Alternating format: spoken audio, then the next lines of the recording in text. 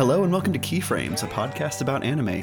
I'm your host, Ben Halliburton, and with me today is Duncan. Hello. And Jeff. Yellow. Join us today. We are closing out the winter 2022 anime season.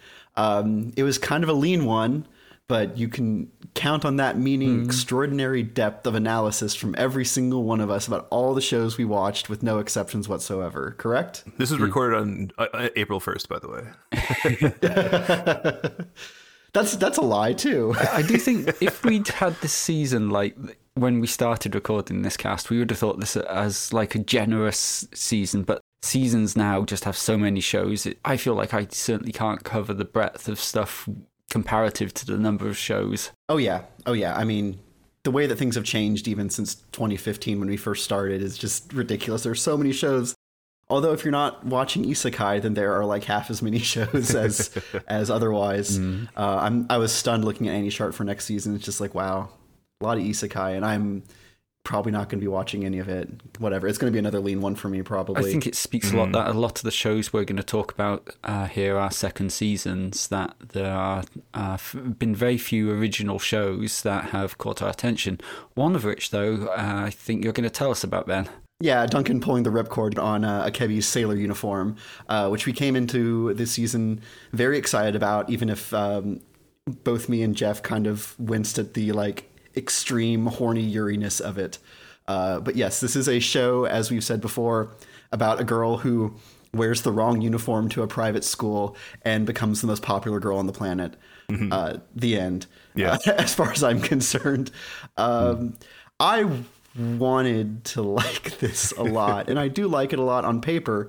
I think the art is gorgeous. I think the setting is gorgeous. I think I said many times, I like how every girl is like an elemental character design, or a mashup of several like very elemental character designs, like Sleepy Eyes or Five Head or Glasses or Ponytail or what have you, or like Twin Tails, several different Twin Tail configurations.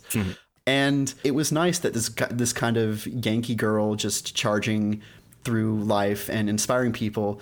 It was a nice time at first, and then that's the whole show, and it never changes, and it's just like, it's just manic pixie Yuri girl coming into people's lives and being like, you should learn how to play guitar, and you should learn to accept your body, and you need help finding a bookmark you lost that is, I guess, important to you. I mean, it is important to her. This show's wicked boring, and I have kind of come around to the belief that Mary Sue's are kind of a misogynist critique. That said, now that I've completely damned myself with that implication, I am not entertained by watching the most confident girl on the planet make friends with everybody with no exceptions. Like at the end, spoilers, I guess, when she just does like kind of a crappy interpretive dance to like her favorite idol's like most popular song, and everyone just like watches her doing that and thinks of how they've been inspired by her over the semester, and then it's like, now it's our turn, and it's just cringy. She's not inspiring. All her hardship was in the past when we're told that she used to have trouble making friends because of her homeschool situation or whatever, and even when she fails, she succeeds because other characters are just have so much admiration and respect and affection for like how she tries. Like, I don't know, kind and benevolent queen of the private school is not my power fantasy, I guess, and it's definitely not my jerk off fantasy. So I just never had anything to really grab onto here, and it was hard to get through the back half of the show. I don't know about you, Jeff.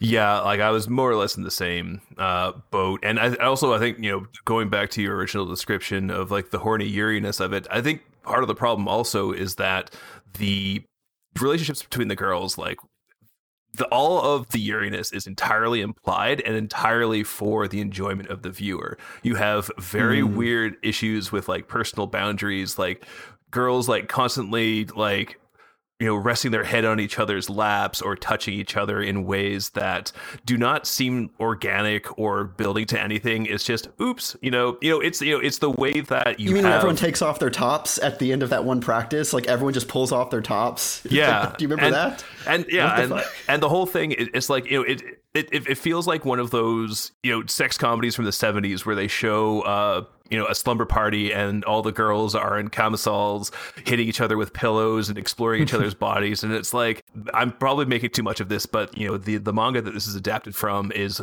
classified as seinen, which is, for listeners who are not aware, adult men. And if that is what this was classified as by, producers or editors who are, who know their demographic, I don't think this is the audience that this is being written for is not the, commensurate with the characters who are in it. And so the whole thing has this like weird layer of grime that is not like fun like you would get in, another show that we're going to talk about later on today. But like fun grime. Oh boy.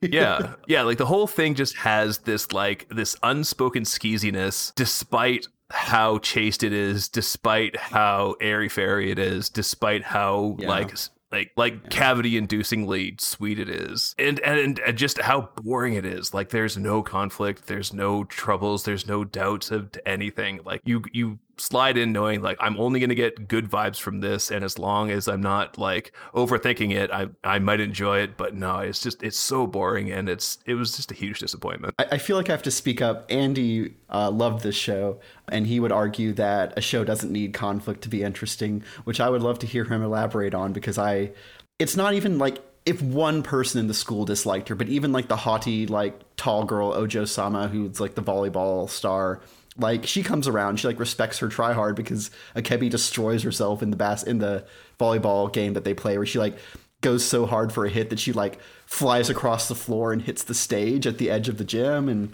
yeah, like just no friction, no flaws, no uncertainty, no failure. Even failure is actually a moral victory.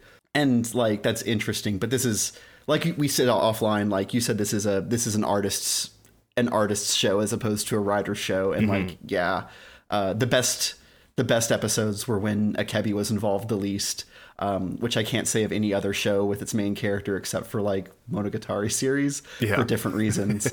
But the same sort of sweaty horniness throughout, just presented for a different audience, or at least for a different pretext. Yeah. So I was wondering, guys, because I've watched half of this show and I don't feel as critical about it as you guys. I'm wondering if, looking back on how you felt earlier, do you think that it's as the stable of girls expands and gets ever wider, do you think that kind of impacts it? Because I'm sort of thinking about shows which I've watched which do a similar thing, and Non-Biyori comes to mind, and part of what that made that work was having a relatively small cast and having a depth of interaction, whereas this just seems like wide and shallow. Yeah, it's not necessarily why I disliked it. I think the repetition and like the extreme stock nature of each episode is what really got to me, and Akebi's like perfect girlness. Mm-hmm. But you are right that like a lot of characters have an episode where they have a profound interaction with Akebi that changes their attitude about something very central to their being,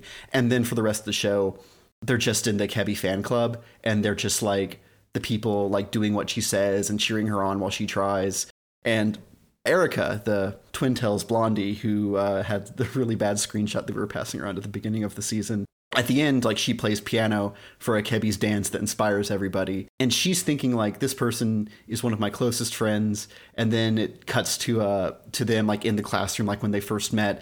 And I got the really strong sense that we were supposed to feel the ground covered by this relationship and how much closer they've gotten. And honestly, this could have been the very next episode after they have their episode together. Like there's no give and take. There's no checking back. There's no watching how these relationships evolve, because you just don't, like, the characters just aren't really part of the story except as one of like Akebi's henchmen once they've had their episode. So I do think the cast is a bit too large for what a simple thing they're attempting. Mm-hmm. I mean, I sound really negative on this. I was just bored for most of the time. Yeah. I wonder if I would have been more positive on it if I'd managed to keep up a weekly watch as opposed to like putting off the last 4 episodes to watch in one morning. That does sound a bad way to watch it. I stopped watching because I was bored of the weekly format, so I don't know what I could have done besides stop watching the show altogether. And I will say that as somebody who did keep up a weekly schedule, I don't think that really would have helped you. Fair. Another thing that Non-Biyori has going for it that Akebi does not is that Non-Biyori has jokes. and anything that's amusing at all. Like, the other thing that's about Akebi is that everything is so po-faced and everything is so serious. Like, even when the conflict of the episode is we got to find this girl's, you know, homemade bookmark, it's just played completely straight. Like, the closest thing they get to a joke is Akebi being excited to show her new friends the local mall, and one of the other girls already like knowing about the trendy stores that are there, and she's like, someone else knows more about the mall than me, and that's as much as you get. Like, that got like almost a smile out of me, but the rest of the time I was just like falling asleep. And like, you could say a lot of bad things about Non Non Biyori, but you cannot say it is not funny. I mean, John would try, but yeah. But no, I agree. No, the bookmark is shown to be this totem of her like ambitions as a writer, from like her winning an essay contest in elementary school, and like I actually sympathize with that as someone who probably invests too many emotions in like incidental objects that were present during important moments in life. But you're not making an anime of my like weird inability to let things go. I don't know. It was.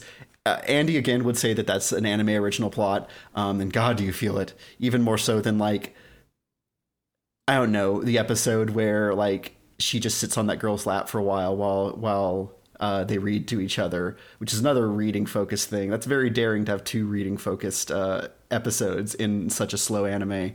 The one last thing I'd ask you guys is, did the season seem complete? Is there going to be? Do you think they're angling for another one or for OVAs, or did it seem to round off whatever it was telling? Define angling. Define anything that Akebi wants besides. Yeah, the last episode was like just a constant. Like Ben was talking about the dance number. The dance number lasts literally the entire episode. This piano rendition of this Idol's like pop song is apparently like 35 minutes long. Wow. And well, it's because it keeps cutting back to the rest of the festival as she's dancing, which again, it does not look like a dance that I would be comfortable putting. I mean, maybe that's the point. Akebi is so confident that she can just do this like almost a parody of an interpretive dance. Like at one point she like drags her finger across her lips and catches it in her teeth, and like people in the audience can't see you doing that. What is this dance? But yeah, it's flashing back to like all the other events in the festival that she participated in. So yeah, virtually the whole episode is her like dancing as we just cut to flashback, cut to people talking.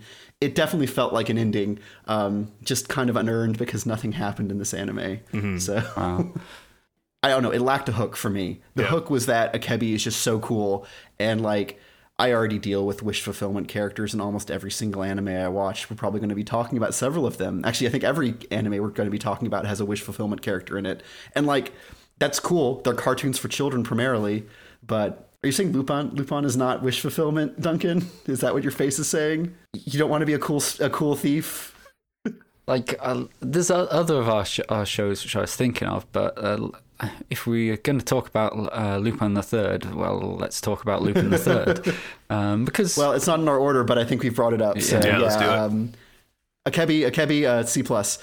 Keep going. Lupin the Third hit its 50th anniversary in 2021, which was kind of a biggie for anything.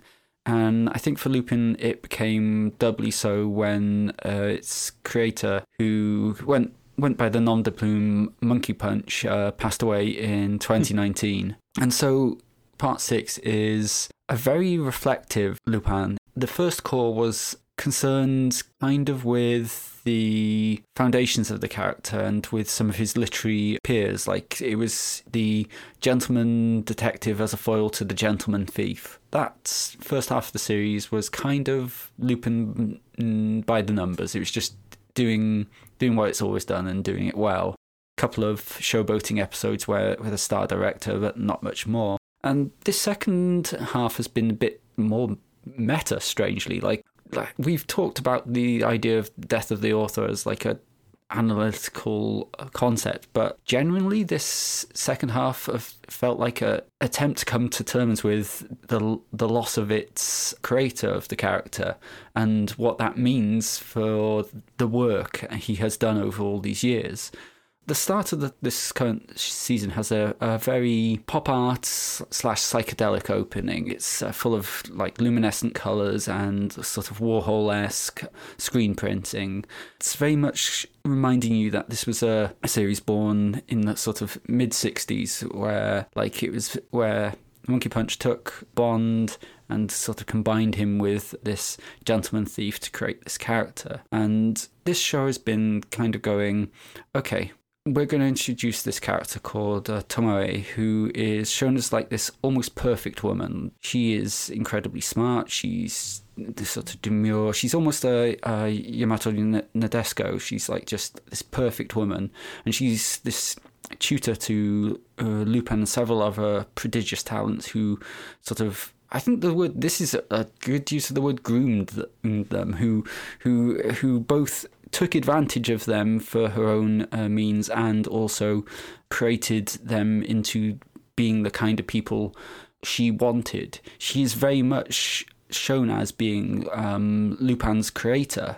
And for that to come in a season after his real creator dies felt like a very deliberate decision to me. We have brainwashing, these characters suddenly finding their purposes changed by this person who's decided, oh, you were this, you're now going to be this. The culmination comes down to what's more important in who Lupin is. Is it his creator or is it those who he's worked with? In this case, the characters of Jigen, Goman and Fujiko, who have been part of this journey with him. And the question it seems to be posing is not nature versus nurture, but creation and collaboration, which felt like a big philosophical reach for it, which I wasn't expecting. It all folds that in by turning out that all along the OP was actually a spoiler for the plot, because Tomoe has heard that speaking a language changes the way you think about something. If you think about something in a different language, you process it differently to you do it in your own language. And she thinks because Lupin's multilingual, that means inside Lupin is multiple Lupins. And so all these different colour Lupins we see in the OP turn out to be different parts of him within him. And she's like manipulated a series of women designed to speak trigger phrases to him in different languages. And it's this massive Manchurian Candidate style plot going on to manipulate this master thief prodigy back to her. And it was kind of ridiculous, but kind of interesting. Like, I know neither of you two watch Lupin recently, but I bet the one thing you can tell me about it is from pop culture would be he changes his jacket's colour, and there's a lot of fandom and opinion over what that means. Oh yeah, no lie, Duncan. I thought you were going to ask me something else, and I was going to make something glib about the only thing I know about Lupin is that he changes his jacket color. So you playing a different level of chess than I'm on, apparently. I obviously programmed you many years ago, Ben. Yes, you said something to me in German I did not understand. Like that idea that there's multiple versions of this character and that this one person created all of them, but that they've now coalesced into something which is kind of its own thing, independent and yet incorporating them all, was kind of like an interesting statement to make. And then at the very end, like he kills his creator, and there's been this MacGuffin, this box he's been trying to steal all along, which contains this mystery of his past and his history, and will tell him what he truly is. And he opens the box, looks at it, chucks it into the blazing ruins of the house, and just walks off and says, this doesn't matter anyway. Let's go and just drink beer and have fun. And like that just seems to be very much the show going, it didn't matter if I was this one man's creation and he's gone now, or if I've been this creative thing which has had people like Miyazaki and Takahata work on him over the years. And as I've said before, he's a genre which you work within, and within that there's a lot of space for people to explore things. Even the creation of him itself, it turns out. Well, cool. I mean, that seems very appropriate for a 50th anniversary / like, what is this? Why does this character still exist? The world's so much different than it was 50 years ago, and the idea of like everybody can decide who they want it to be. It's a very James Bond answer, but it seems like Lupin is still charming, and people have varying relationships to James Bond, largely negative, at least in my friend circle I at think this point. because, as I've mentioned before, the TV series is a lot more toned down compared to the original comics and some of the things. But I think that's some of the harder edges are filed off helps with this sort of thing. When you have, I don't know if that even shows an awareness of the creators that the mores have changed, which maybe is the same sort of thing which annoys people about some of the more recent James Bonds. Like, you'll get these hand-wringing articles by the press like, oh, Bond didn't used to care about women or get emotionally damaged when someone died. Like, no, this wasn't the Bond of my youth. Harumph, harumph. Unless it was George Lazenby on Her Majesty's Secret Service, but we don't talk about that, do we? Well, that was the bad That was a one. mistake. We brought back Connery to make Diamonds Are Fucking Forever. Thank God. Yeah. Sorry, I used to be really into James Bond, as if you can't tell. Well, trying to see if we can do. Well, speaking of used to be into something, do you want to move to Ranking of Kings? Is that too? No, that's perfect. Is that too on the nose? Okay. So, yeah, we kind of already said our piece with Ranking of Kings, as it turns out. Just a quick recap. It is a fantasy world where there are kings, and one of them is the best. That never comes up in the show. It doesn't matter. We have no idea who the number one king is. And young Prince Boji has his kingdom usurped by the machinations of a weird mirror witch who's trying to bring the old king back for her own selfish purposes. And through the power of love and friendship and violence, Prince Boji makes everyone friends again. And yeah, the first half of the because it was a double core show. The first half, probably one of my favorite shows of the last 10 years. The second half, basically a passable battle anime that occasionally tugs on the heartstrings. And that was largely it. Like, the second half of the season, like we had said a couple of weeks ago, that we were let down by it, that it was mostly being bogged down by an overly long battle arc that is never really like satisfactorily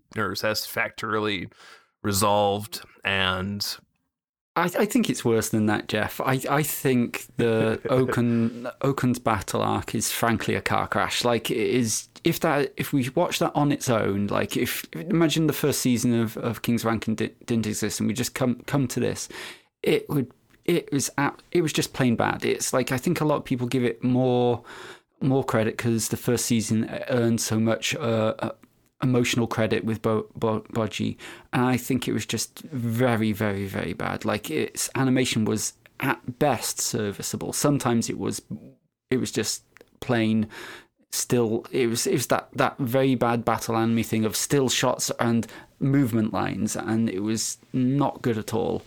And worse than that, I do not know how many episodes it dragged on over.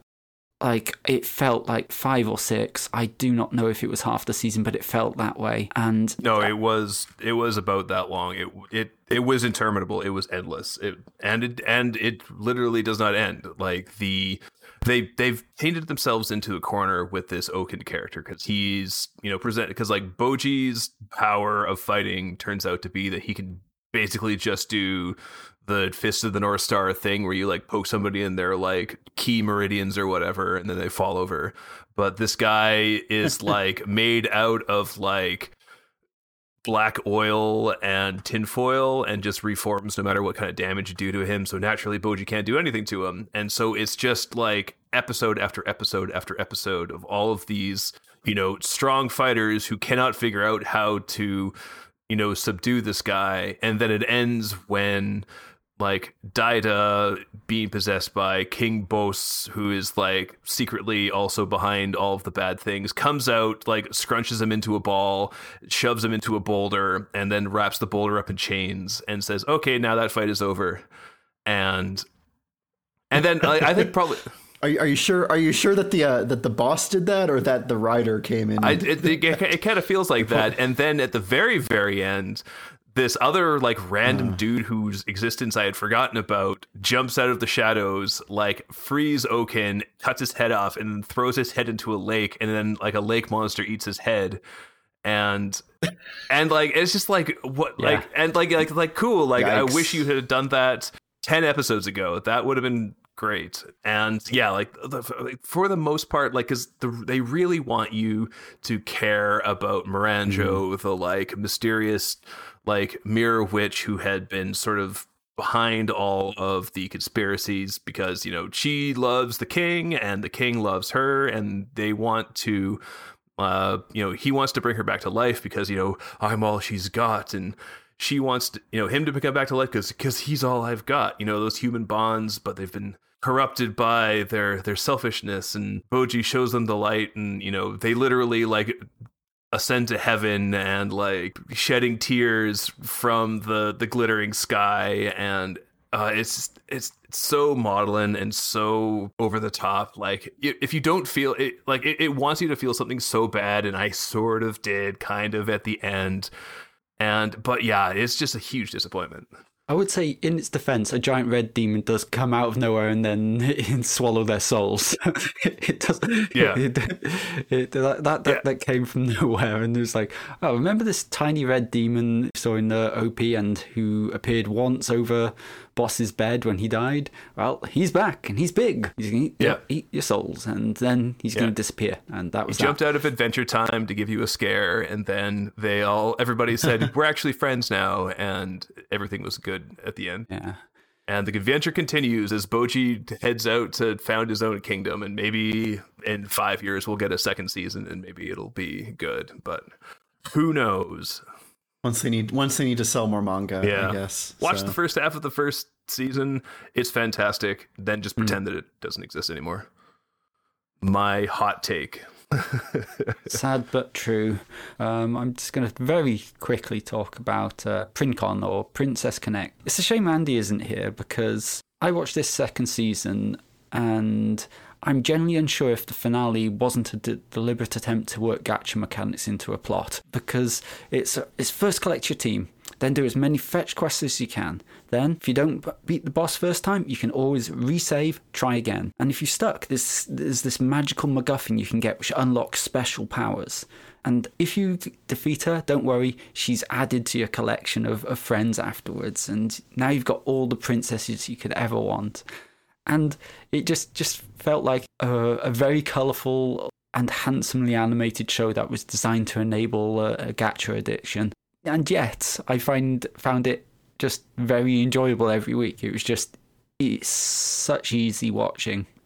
And there's worse things in life than that. Like just a show which doesn't demand much of you. And I've wondered sometimes if a show like this would actually make a good introduction to the spectacle of anime, just by being something which shows off the lengths that someone can go to with the visuals without having all the problematics that almost seem to be bundled into shows these days. Like it feels like you can't avoid things which require a really high knowledge of tropes, a really high tolerance for fan service, and which then on top of all that throw down lore by the bundles. And this was just colourful, it was approachable, and it was easy watching. And I kind of wonder if, despite just essentially being a battle show, that would make it watchable to someone. But I know some of our panel have disagreements about showing a battle show to a beginner. I mean, I think it's fair to say that 99% of people's first anime that they're exposed to naturally will end up being a battle anime, because if you watch, you know, Pokemon or Dragon Ball, or I mean, maybe I'm just showing my age that this is like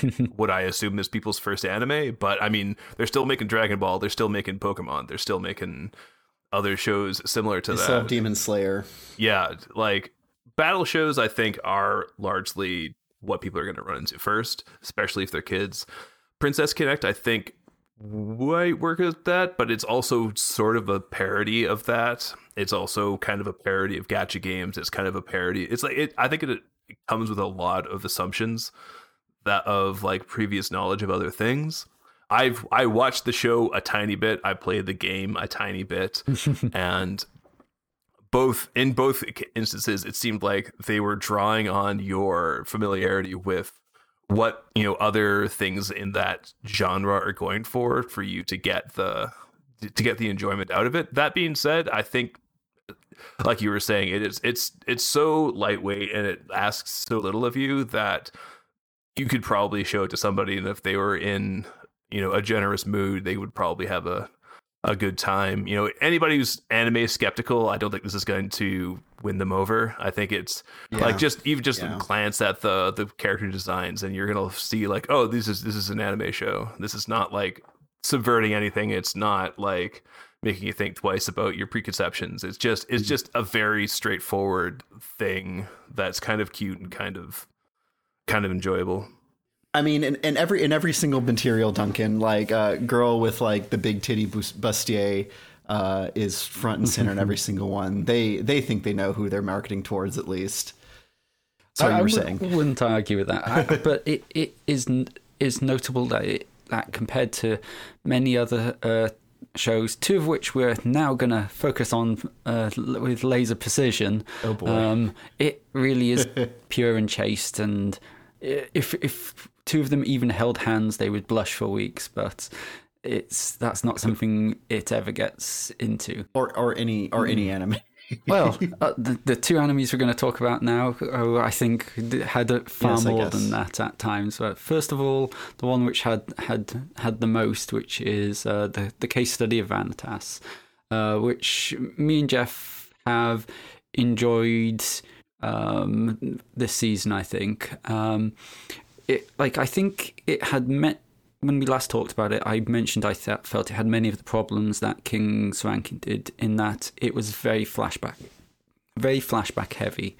But I do think overall I came out far more favourable for it, because those flashbacks were about helping understand the inner conflicts of characters, not about fleshing out the lore of the world. And I think that meant that instead of freezing the story in place and just increasing its breadth, it actually provided us more on the characters we'd already met and increased our understanding of them. And well, we did meet a couple of new characters, but only and it was the original Vanitas, the vampire who was first of that name, who also went by the name Luna or Blue, or occasionally by one of their adopted children, Father.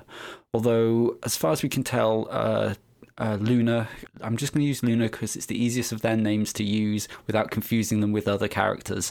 So Luna is not quite an elemental force, but they don't have a definitive gender. They're neither. They have aspects of feminine aspects and they have masculine aspects. And considering how they have been this presence in the back of the anime's lore since the first episode, like, who is this mysterious vampire of the blue moon who's like at the core of all this lore, we find absolutely nothing about her powers or her nature in the episode and a half we meet her for. We instead actually just mainly get a sense of their personality, which is pretty much a mix of sort of enigmatic, sultry sureness in himself, like a very self-confident character who Romi Paku does like an absolutely outstanding VA performance for, just very soft and almost sultry, but with this sort of undertone of authority to it. It was interesting to just bring someone like that in and just have them remain this complete mystery. But it's also kind of, what Vanitas likes to do is likes to be very, very serious and then just throw in a joke or a visual gag. This, regal demigod, maybe slightly mad god of a character, she rescues Vanitas and the other new character, Mikhail, from Dr. Moreau, who was another character who we had met earlier, who was like secretly doing. Well, if you know who Dr. Moreau is, you can probably guess what Dr. Moreau does. Yeah, they borrow his name from the creep doctor who's making animal hybrids because he is a creep doctor making vampire hybrids out of children because he wants to sneak into their vampire world, which, you know, we've named an episode after, I believe. And several at least. She rescues them and then attempts to adopt them, but because she is so removed from her own humanity, has no idea what to do, you know, tries to feed them the purple cursed like stew that every anime character makes when they want you to know that they don't know how to cook, and, you know, has this kind of like Dochiko, you know, streak to her just to sort of lighten the atmosphere, which Vanitas, I think it knows when to deploy that and does it fairly well.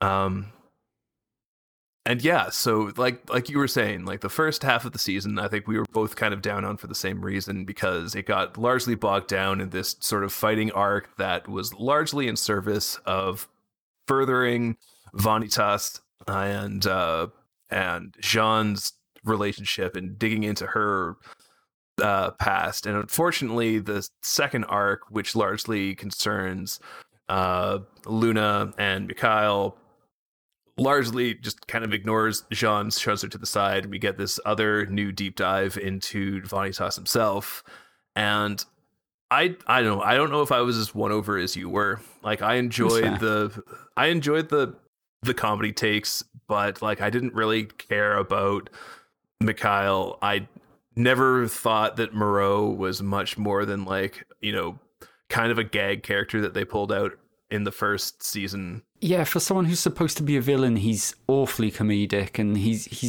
they play him as very much the comedy Mad Doctor rather than having any sense of menace to him, and so it's really difficult to like feel a sense of jeopardy around what he's going to do, because he's just like this smiling Mad Doctor going, oh. And yeah, I don't know. Like, I thought it was fine. I feel like I'm super negative this season. I don't have anything good to say about anything, but I don't know, like I feel largely the same as I feel about King's Ranking, that Vanitas, the second half, really dropped off, got preoccupied with these battles and power levels and lore and new characters, and it was not as interminable as King's Ranking by any means, but and they also, you know, they spend half the second half of the season developing like the Vanitas and Jean are like relationship, which largely seems to serve as a beard for Noe and Vanitas, which just becomes text in the second arc. By the end, he's like, I choose Noe. I want to, you know, if I have to die, I will be with him forever. And, you know, they're weeping, and they're, you know, by the end of the last episode. But that's always just going to be sort of because, like, you know, both of them are largely motivated to help these girls that they are, you know, in love with, and we are told for a whole episode straight that Vanitas is like deeply in love with Jean, when we could see that they're actually in love with each other, and it's kind of tiresome that they just can't be open about that. I kind of think like this, like I felt like this arc built on the foundation of Noe and Vanitas's relationships, but in a way which made them feel less like a couple to me, and certainly compared to the first season, and partly maybe because this season as a whole has certainly had Jean and Dominique as very prominent characters, and I was thinking, it came to me the other day that I hadn't actually thought really about the title of Vanitas, because obviously that means vanity, and Luna certainly has a lot of vanity, and Vanitas himself has a lot of vanity as well. But within art, there's this subgenre of paintings called Vanitas paintings, and they're still lifes where you have like this selection of objects meant to sort of invoke the passing nature of earthly attachments and pleasures. They were like a whole genre of things which were sort of not quite devotional art, but the important thing about that is that what does considering your mortality mean when you're immortal? Like, we here have got a world of vampires where mortality is the exception rather than the rule.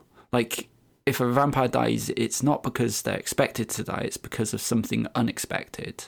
And that kind of made me reframe the youthful trauma of Domi and Noe in particular, where to a race of immortal people, what does it mean to see someone killed in front of you, and someone who you're expecting to spend the rest of eternity with, who you are closer to than anyone else in the world? And the answer this show arrives at is that in the end means the same to them as it does to us, that even a finite life has as much worth as an infinite one. And one of the problems Vanitas struggles with himself is to get away from his desire not to let anyone into his life because he's had to kill someone he was very close to previously, and how Noe is dealing with that same trauma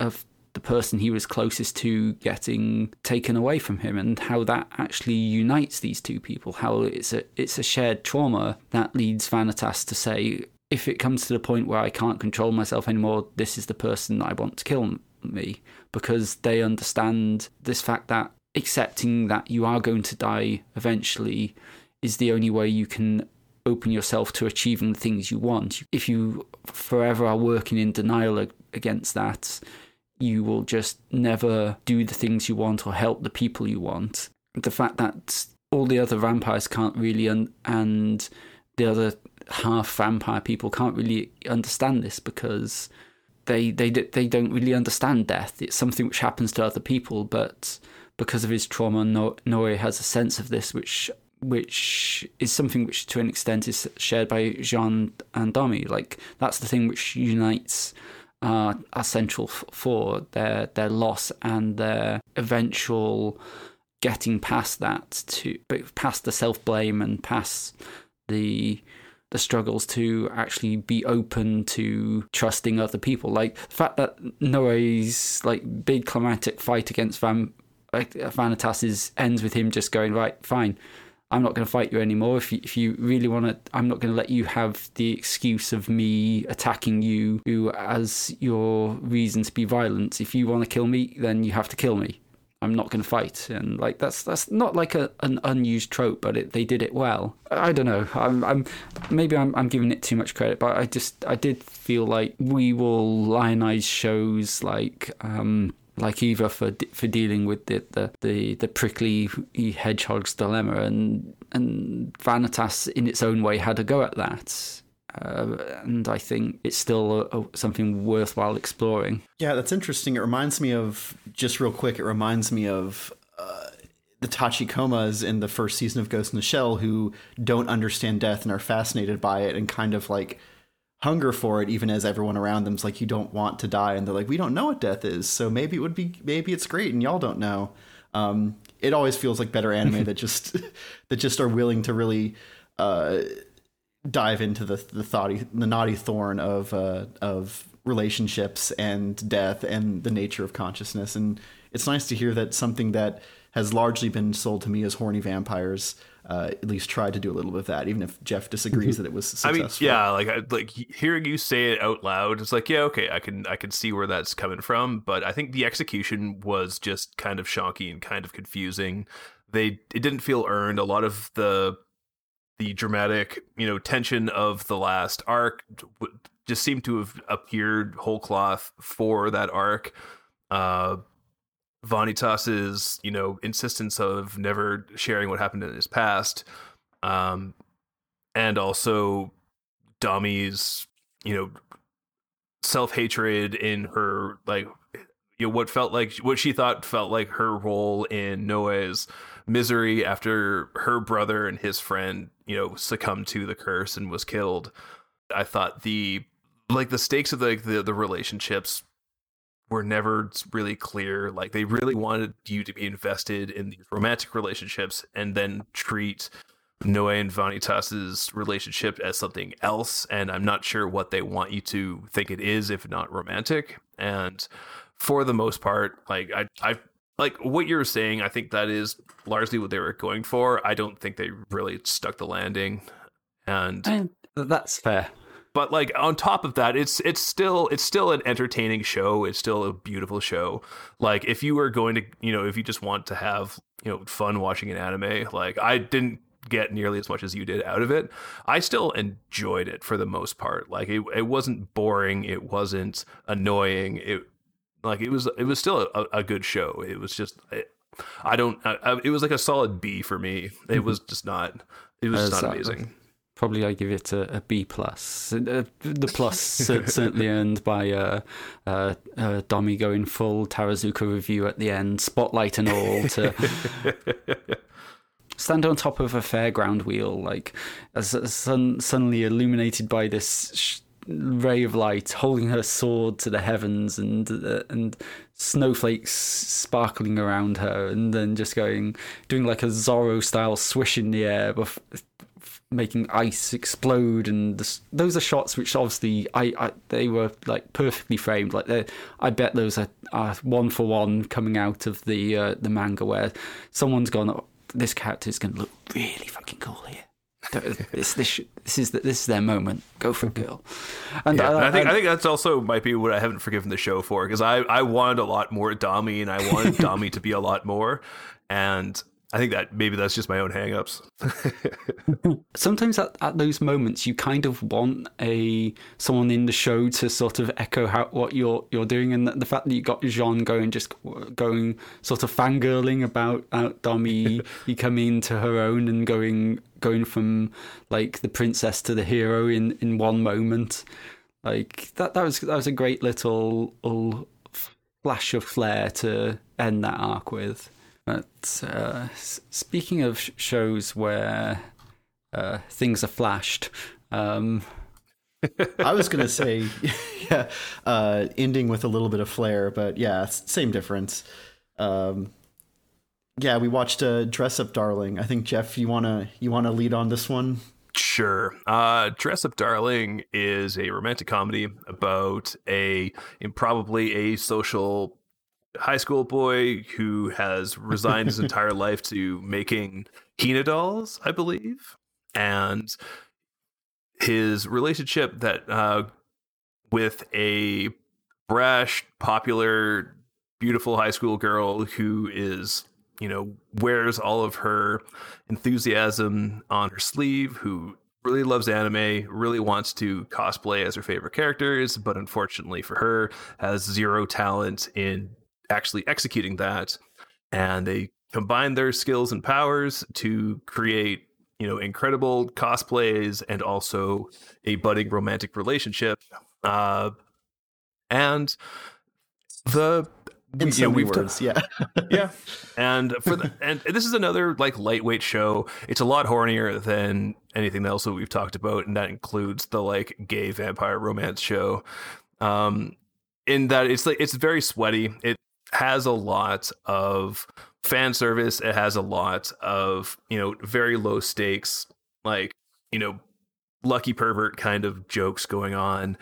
But it still manages to be a good show just by virtue of his execution. The production value is incredible. The music is very good. The jokes actually land. The writing is fun. You care about these characters, like even the tertiary characters who only show up like for a couple scenes here and there have a lot of life to them, have a lot of personality.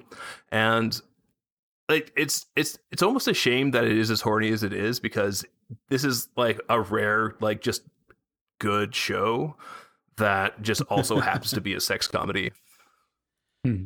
Yeah, I agree with that to a substantial degree. I'm here, I promised I would, and I'm gonna eat crow that yes, they did not get as far in their relationship.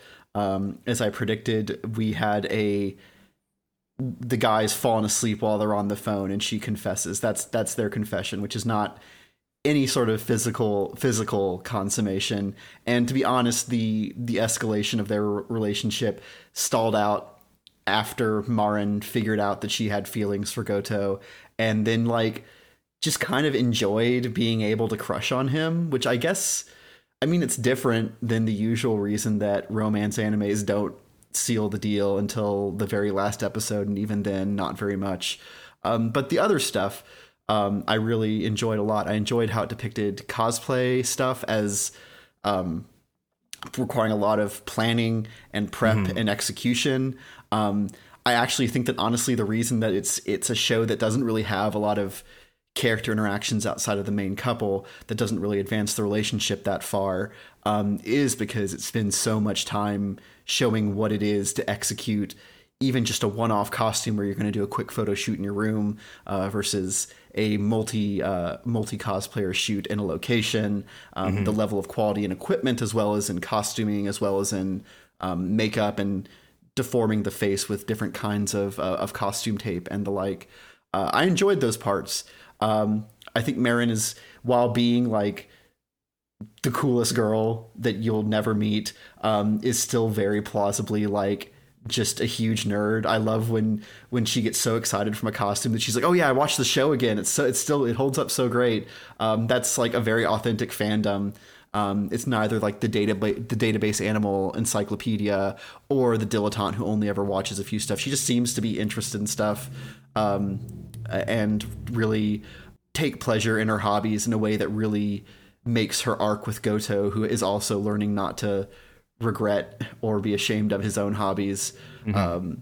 It feels impactful. And so even though we didn't cover as much ground as I hoped, I did enjoy it. And it was night and day about a new episode of this coming out versus a new episode of Akebi's Sailor Uniform coming out.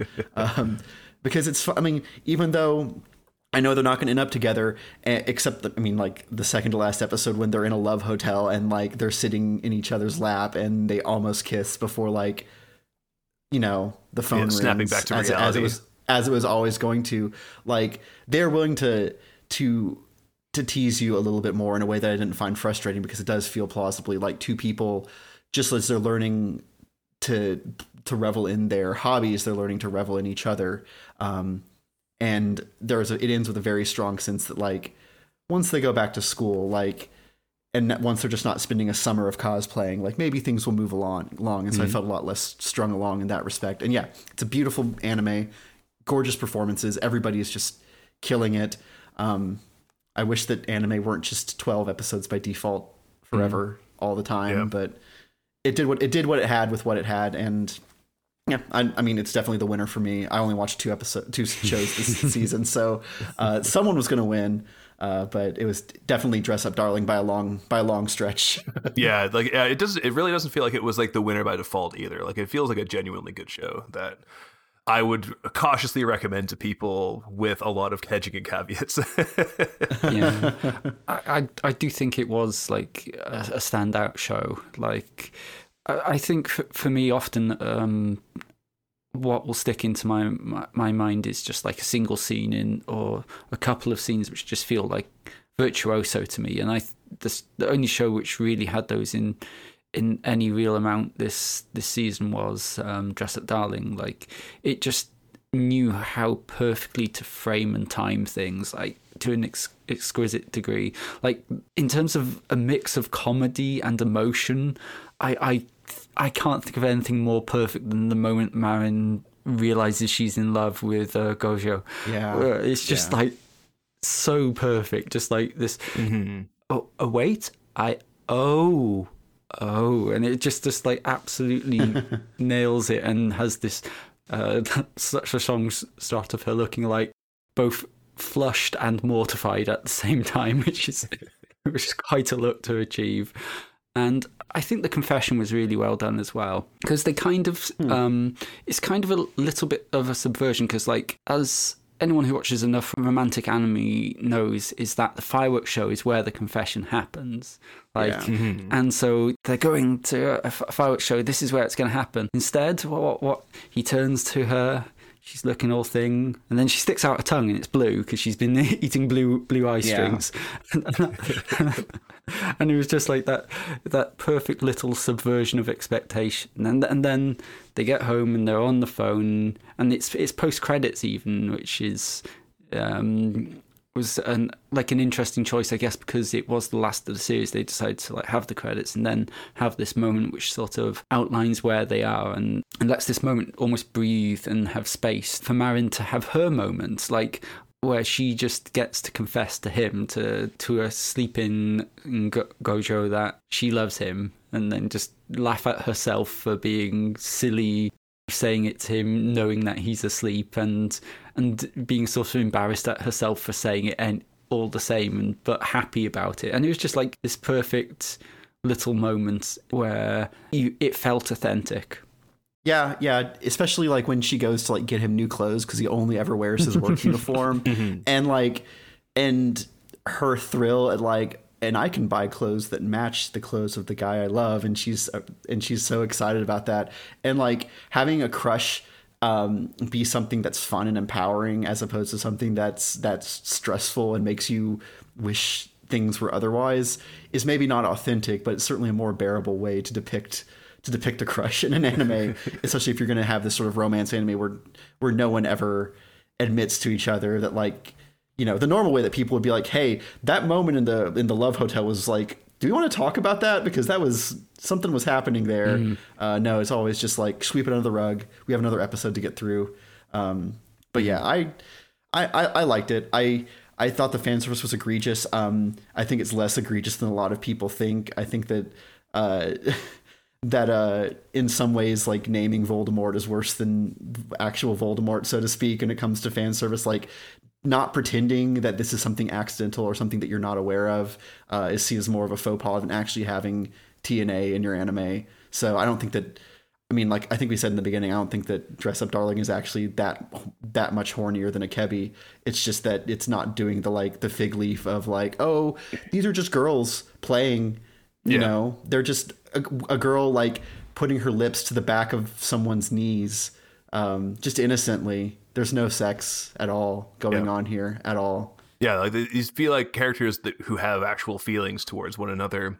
And it feels like, we were introduced to the idea that Marin tends to run wild with her own sort of selfish desires and does not bother to communicate with Gojo, who has a tendency of taking things way too far, way too literally, or being completely, so there are instances where you can see okay, I could see where this, could develop into something with some substance. I don't know if they'll ever actually do that. There is a moment at the end of one episode where it was right at the beginning of an episode where she realized that Gojo had been helping the younger sister of Juju, Marin's cosplay idol, to develop her own costume. And she's like, oh wait, you've been spending a time alone with this other girl, and she has this stab of jealousy, and then that just immediately goes out the window, and we have 2 entire episodes of fake not dates and very chaste, cute hanging out, and that never comes up again. And you could see, I would argue real fucking dates, honestly, except by the logic of anime, those are real dates. They went on them together. That's what I mean, by fake not dates. They go out, okay, they're it's a buying double clothes negative. to each other. Yes. Where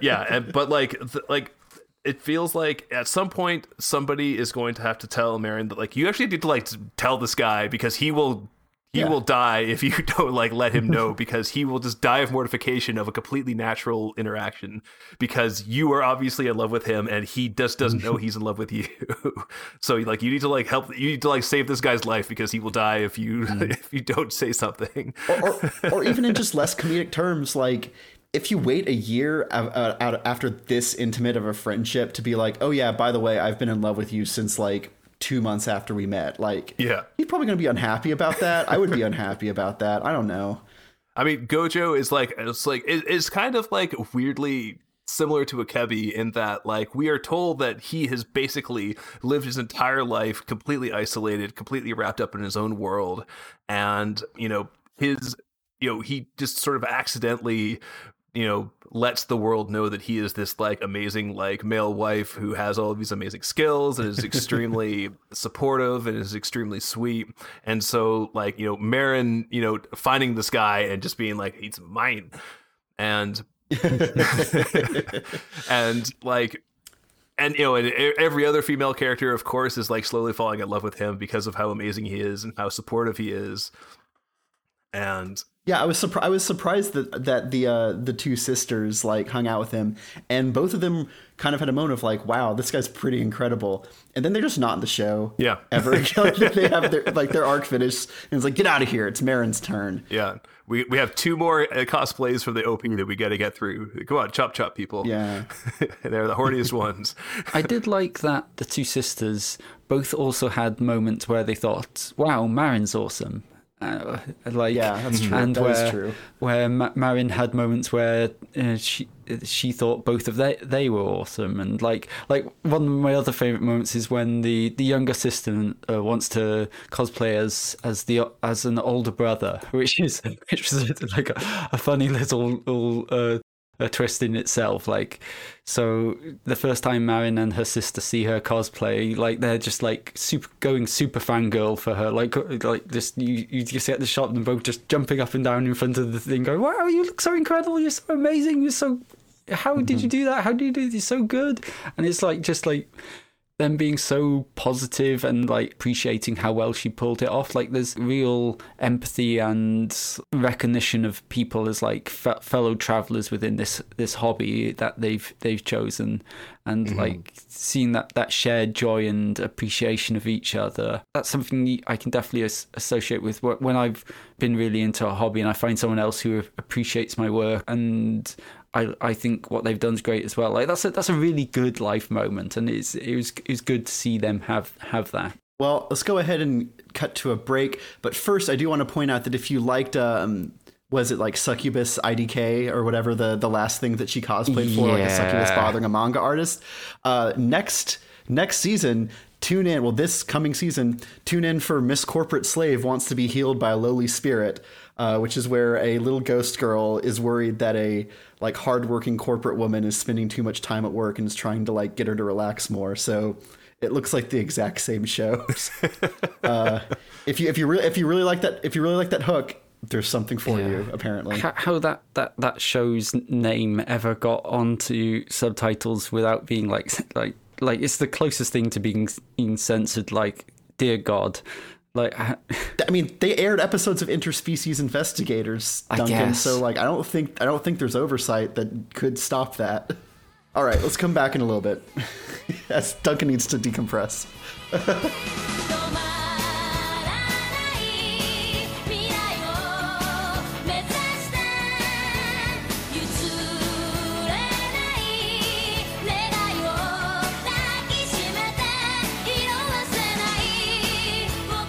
And we're back. For the second half, we're going to start with talking about the disappearance of Nagato Yuki-chan, a spin-off of the beloved yet controversial Melancholy of Haruhi Suzumiya, not done by KyoAni. I think this one's done by Satellite, right? Yeah, it's just some nobodies. Not necessarily nobodies, but definitely not with the clout of KyoAni. And then after, we'll talk about Magic Knight Rayearth, which I have finished the first season of. But Jeff, take it away. Yeah, I not only did I watch The Disappearance of Nagato Yuki-chan, I rewatched it for the second time in 3 years, and I have I'm here to tell you that I don't know why. I don't know why I like this show. I don't know why I find it extremely watchable. I could probably sit through the whole thing in one sitting again, and I don't know why. It's such a weird show. Like, I don't know why it exists, other than somebody like wanted to cash in on because I think it was like a 10-year anniversary of something, or maybe a 5-year anniversary of something. I honestly don't know why it is here. Like, it's so the basic premise of the show is that it's an alternate universe where the characters from the the melancholy of Haruhi Suzumiya are just like normal high school kids. Haruhi is not God. She is, she's at a different school, and Nagato Yuki is not a alien. She is just a moe blob little girl who is trying to get her life together and has a crush on Kyon. And it's just like a very sort of low stakes show about her sort of working up her confidence to let him know how she feels, and doing, slice of life anime stuff. So, they go to the beach, they go to the cultural festival, they go to, they have a Christmas party, stuff like that. And then there's like a very bizarre 3 to 4 episode arc where she has a total mental break, reverts into the Nagato Yuki that you remember from the other show, who develops her own crush on Kyon, tells him that she loves him, disappears back into being, the other Yuki, which completely like sours her, potential relationship with Kyon. And it just kind of ends with that. She doesn't really understand his feelings for her. He confesses and says goodbye to alternate Yuki during a summer festival during the fireworks, and it just kind of ends. And it's a very bittersweet show. It's like weirdly anti-romance or anti-romantic, but at the same time the vibes are just so chill.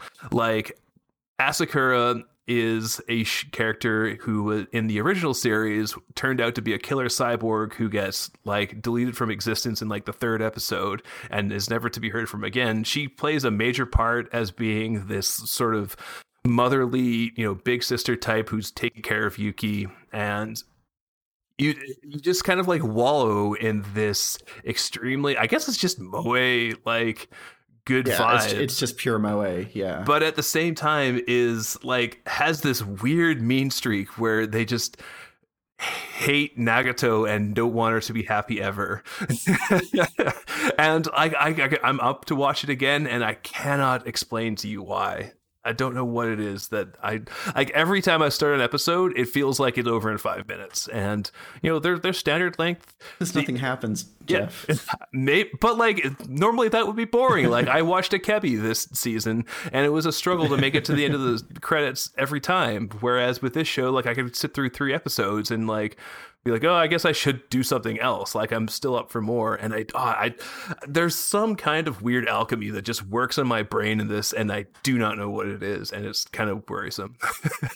Yeah, I was surprised when you said that, because I was going to say if we hadn't had a conversation before this podcast, I would have suggested that, well, it's because you already have these characters so well established by the mainline series, that having just like a like diluted with warm water version of it is like a nice change of pace while still reaffirming these characters' core traits. But not only do I think everyone has a different personality in Disappearance of Nagato Yuki-chan, you haven't even seen the movie that this setup is a spin-off for. The Disappearance of Haruhi Suzumiya.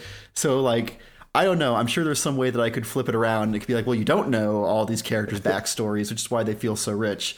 But yeah, I don't know. I watched it. It's fine. It's super bland for me. I also think that the message of the movie, where it's like, no, you can't love someone into wellness. Like, love doesn't purify your actions. You can't really want something good to happen to somebody, and it'll happen, and that'll be. Yeah, and this is just like, forget all that. What if you could just have like nice, easy days where like, as long as you act sincerely, as long as you try hard, like no one gets too hurt. So I don't know. I'm glad you like it. I would rather watch the like cheap CG ONA, the Melancholy of Haruhi Suzumiya-chan, rather than this, because that's funnier. This one, I think, besides Asakura, who is extremely funny and is funny in every spin-off of Haruhi. It's not a very funny show otherwise, but it is cute. It's got a soft, like, warm butter look to all the characters as opposed to the really clean KyoAni lines. Mm-hmm. I don't know. Yeah. Good for you. Yeah. I found a nice hug pillow that I cannot offer or explain to anybody else. It's just, I'll probably watch it again sometime in the next couple of years. I don't know why. I promise I won't talk about it again. Have you at least tell me you have now watched the movie, right? Correct. I plan to. I just haven't had the time in the last few days. Me. I'm sorry. I apologize. I was too busy rewatching the spinoff that got announced in 2013 as some like weird. And the important date of December 18th, 2013, in the plot of the disappearance of Haruhi Suzumiya was the occasion for the announcements of the disappearance of Nagato Yuki-chan. That's like the special thing. But yeah, there are several spin-offs of Haruhi that are in manga form. They're pretty prolific. But this one isn't even written by the author. It's I think it's written by the artist who does the art for the author. Yeah, looks like that. You make it sound almost like it's like a bag of flavorless crisps that you like start eating and like you keep eating them and you're not sure why, but it's there's just enough salt in them to make you more hungry and more thirsty that you keep eating it, and by the time you're done. That could very well be it, because my favorite type of potato chips is like original Ripple. It's got the satisfying crunch, but it doesn't ask anything of you. There's no flavor. It's just salt and fat. Makes you feel good until you have too much, and then you feel bad, and then you forget about that and do it again. I have to correct, since I am wrong. Puyo, the artist, did the spin-off manga Haruhi-chan, which the gag anime is based on, and then did Disappearance of Nagato Yuki-chan, and then illustrated the intrigues of Itsuki Koizumi, and then did backgrounds for There Is No Haruhi in My Classroom, which is another spin-off. So they just work on spin-offs that the other people don't want to do, I guess. Good for them. All right, the cash cow. Yeah, you're telling me. Yep. Well, speaking of cash cows, I don't know. Maybe. I mean, Rayearth was super successful in its day. Yeah, I finished Magical Knight Rayearth. It took the first season, so the first 20 episodes. It took me longer than expected because I was expecting this to be ultimately a mecha anime with heavy shoujo magical girl flavoring. What I got instead was a magical girl anime where instead of like the Spirit of the Moon or some shit, that's just a giant robot that takes the form of a big flame dog. At a certain point watching it, I had to just like let myself accept the fact that it's never going to pick up. Every episode is going to be very self-contained. They're going to meet a bad person. They are going to approach it with the best intentions, maybe learn a little bit about personal resiliency and loyalty, and then defeat the person just by trying hard. So a very younger sort of like plot rhythm to it, younger audience focused. I like the focus on personal responsibility and like development. And I like how characters grow, especially Umi, the spoiled rich girl who just becomes kind of shitty and terrible in the beginning, and then gradually, as she's supported by her friends, becomes a very strong, articulate person. But yeah, I don't think I ever really like believed in Sephiroth, the land that they're brought to, as a real place. There just aren't enough characters. Like, it has the three girls from another world. It has the bad guy and the people aiding him or imprisoned by him, and then exactly three allies. Most of whom are either dead or run away by the end of the show. So like if their idea is that they need to save this land that's being destroyed, I need to see people there. I don't like a land that 6 people live in. Like, yeah, sure, I don't want them to die, but it's just 6 people and a reality that seems largely barren. But yeah, I mean, at the end, I did like the twist. I liked the idea that they weren't built to free her, but instead to free the princess who summoned them, but instead that this is like the last shred of duty that the princess, who's gone mad with love for the supposedly evil high priest who's just trying to protect her, that last shred of duty summons the 3 girls to assassinate her, because no one in the land of Sephiroth can assassinate the princess who like controls the fate of the world. So this is just literally a switch that was put into place in case the in case the princess ruling the land like goes off script, then she summons people to kill her, and that was a nice twist. And I like that they come back, and they come back as opposed to like years later. They come back as the second they left Tokyo, and they just immediately run to each other and hug each other, and they're so happy to be back. I like the ending a lot. I wish I hadn't had to spend 20 episodes getting there and kind of being like, okay, so they're going to find a robot, and the robot's going to be like, you aren't worthy to wield me, and then they'll do something brave, and then the robot's like, okay, you are worthy to wield me, but it's not the end of the show yet, so I'm going to go away for a bit. See you in episode 20, or episode 19, I guess, technically. Yeah, I have heard that the remaining episodes are not well regarded because, they go back, and we just established in a very cool twist that they only get summoned there to assassinate the ruler of the land as an absolute failsafe measure. So the fact that they get like summoned back and are probably not going to do that, I hope not, because it's not as interesting without the twist. Yeah, we'll see. Hopefully I will find something surprising or weird to like, just like I found myself liking the ending. But overall, this has been a very mixed bag. It's definitely not the absolute delight that Escaflowne turned out to be when I finally got around to watching it. Could you clarify something for me, Ben? Absolutely. Do they carry through on the assassination or not? Yeah, they do. Well, she's like, so they get to the final crystal where she's held, and there have been weird clues piling up that something's not as it seems when we finally start to see like the evil high priest comes to like check on the pool where the girl is supposedly the princess is supposedly imprisoned, and they speak to each other with much more affection. And then his like loyal lightning dog, who got turned into an elf and has to turn back into a lightning dog to fight the girls at the end, which is it's a very clamp development, honestly. And he's like, oh, I know the real reason that you're like imprisoning her. And yeah, discover she's not imprisoning. She's just hanging out with the high priest because she loves him, and he's fighting the magical knights, not because he's an evil guy who's trying to keep her from being rescued, but because he knows that they're coming to murder the love of his life. And they do kill him, and they free her, and she's like, this is unforgivable. I'm going to kill every single one of you. I have only one wish, which is to avenge my love.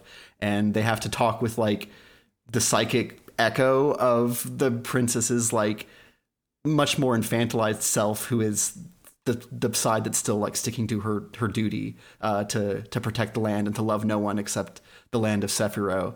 And they have to get talked up and beaten up to get to the point where they finally do kill her. And she's like, thank you. My duty is over and I get to be with my love. And she dies, and then they get sent back immediately because their job's done. They killed her. It was a good twist. I liked it. If I was 13 and really into Cardcaptor Sakura and that sort of like clamp milieu of fantasy and magical girl stuff, I think it would have rocked my world. As it was a drink of water in a desert that had largely shown me all of its charms by the end. And I've got more episodes to watch, so we'll see how that goes. But at least it picked up near the end, at the very end, even as I was telling myself that it was never going to pick up. I am very curious to see if you're going to watch the second season, if you have the opposite take that everybody else does, because it seems like you were saying, the first season is the good one, the second one is the bad one, and I really wonder if it's because they sort of start leaning into the weird twists and it gets more psychological, and it's just because it doesn't have the stature of an Evangelion or like the cultural milieu that like nobody has pushed back on the people who are like, I'm tired of all the talking, I just want the robot fights. Yeah. I mean, it's really funny that they don't even use the robots until like the second to last episode, which granted last two episodes are supposed to be like a two-parter. They brag about it in the preview after episode 18. They're like, this is going to be an hour-long finale where you finally get to see them fighting robots. And granted, the robots are cool. They like float in like crystal like soap bubbles in the middle of them. And yeah, the robot designs, as Duncan just pointed out in the chat, are pretty fucking good. Mm-hmm. Like I wish we got to see the robots more. They all have like a cool sigil. They all have like weird like little callbacks to their armor. There's a funny thing that like all of them are associated with elements and they don't really realize it yet. Like when one of them drops a sword as she gets taken away and the other like tries to bring the sword and it's like really heavy and it's like, oh, it's because she's the elemental of rock. She's like, so like, yeah, her sword is like really heavy and they're like, we can't bring you your sword, it's really heavy. And she's like, what are you talking about? It's so light. Here, let me try your sword. And she takes Umi's sword and it just turns into water in her hands and she's like, that's weird. And then later on, Fire Girl, it becomes like a kind of a Chekhov's gun that like someone picks up the fire sword and is horribly engulfed in flame because it's actually just a piece of elemental fire, not a sword. It's good. I mean, those twists are good. I wish we'd had more time with like their specific powers and the robots, but it really focuses very heavily on them, this group of 3 friends and one weird mochi rabbit, just going through the land and just kind of like learning to trust each other and to trust their ability to grow into the challenges that they face. But it does kind of feel like a claustrophobic show because there just aren't that many other characters. And supposedly, I don't know, I only skimmed the episode descriptions for like the next season, but supposedly there's going to be like a weird succession crisis or something. And I guess that's why they're being brought back to like help moderate the succession crisis. I might be wrong. I tried not to read too detailed so I wouldn't bias myself. But yeah, it might be good. It might also be like the classic like island and Africa arcs of Nadia and the Secret of Blue Water, where they're just like, shit, this is popular. Let's just stick 20 episodes in the middle of our episode order. And they're like, we don't really have ideas. And like, just keep them there. Like, I don't know. They meet a clown. They meet a traveling peddler. They lose their memory. Whatever. Just keep the show going. So I am worried about that, especially because I don't know. I'm someone who hasn't ever had a particularly great relationship with Clamp Media. I mean, I love X 1999 as just like a work of comedy, but like I never watched Cardcaptor Sakura or Tsubasa Reservoir Chronicles or Triple X Holic or I'm out of Clamp titles.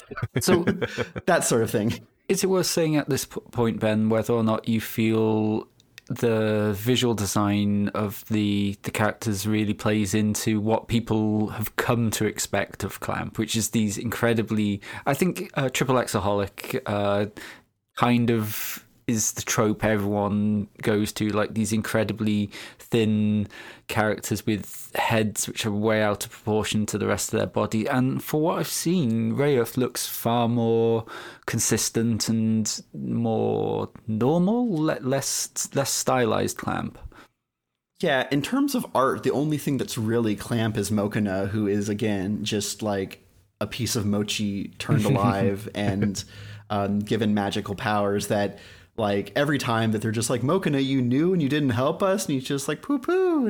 I don't know, that's really funny. But otherwise, no, it is, I think it's deliberately appealing to a kind of mainstream magical girl stuff, and they don't go really too far off course with just these really ridiculous designs. They want the girls to look like normal characters. There's a lot of super deformed and chibi art in the beginning that sadly goes away as the show begins to pretend to like a lot more gravity. But otherwise, no, I think it's fairly normal art. I mean, everyone has massive shoulders, but it's because it's a fantasy anime where everyone is wearing that classic Record of Lodoss War stees. Hell yeah. Where they're just huge shoulder pads with capes like hanging like a changing room curtain around their body. Yeah. Which I like. I don't dislike that. In fact, the graphical design is generally good, which is why I'm so sad that there aren't more characters for me to like. If you're not into the three magical girls, the princess, the evil priest, or like the roguish like traveling mercenary who ends up being the princess's brother. Sorry, spoilers. So that you can give them an item that lets them find the princess. It's very mechanical. I'm not thrilled with it. Yeah. But yeah, if you don't glom onto those characters, you don't have a lot of visual splendor to look at. It's kind of funny that the ED just has all the characters in the show parade by, and then they parade back the other way, and then some of them come back a third time, and it's just like, okay, so y'all really don't have enough people to. If the ED is supposed to drive home that like, look at this full world full of different fantasy figures, and then you have to like have the same 10 people just walk back and forth with the camera 3 times, like that's kind of damning. I mean, to be fair, they did have like a brief shot of like a bunch of people hiding in a cave while the world was being destroyed at the end. But we'll see. It may be that I'll just be contrary, although contrary, never, and really like the second half. But First half was definitely more a history lesson than discovering a new anime to love, unfortunately. Yeah. I'm looking at the Rayearth wiki because this is probably the closest I'll ever get to actually watching it. I am amused that all of the characters' names are just the element that they represent, like Umi. I was like, wait a minute, that means ocean, and sure enough, the character for her name is just ocean. Same thing, Fu is just wind. And Hikaru. Almost all of the key visuals that I'm finding on here are way more interesting and cool and exciting than anything that I saw in the show. Yeah, I mean, you can kind of tell that it was a show made by manga artists. Maybe that's not damning, because I mean, good art can drive a production pretty darn far, even if it's like Akebi and there's like no great characterization underpinning it. But yeah, we'll see. I don't want to be too down on it. And if you watched Rayearth as a kid and watch it again, it will probably hold up for you. It is honestly my fault for expecting another Escaflowne, which I shouldn't, because Escaflowne is perfect. So, although speaking of shows that have like second halves that are considered to be a huge letdown that betrays the potential of the first half, we have a lot of those in this episode, I guess. So yeah. Well, let's go ahead and call it there. So next episode, we will be talking about the beginning of the spring 2022 anime season. On my part, at least, looks a little barren, but maybe people will find stuff to love. I'm ready to be disappointed. Always have to be. I mean, as an anime fan. Remember, rate, review, subscribe to us on the podcast platform of your choice. Find us on Facebook. Search for Keyframes Podcast. Find us on Twitter at KeyframesPod.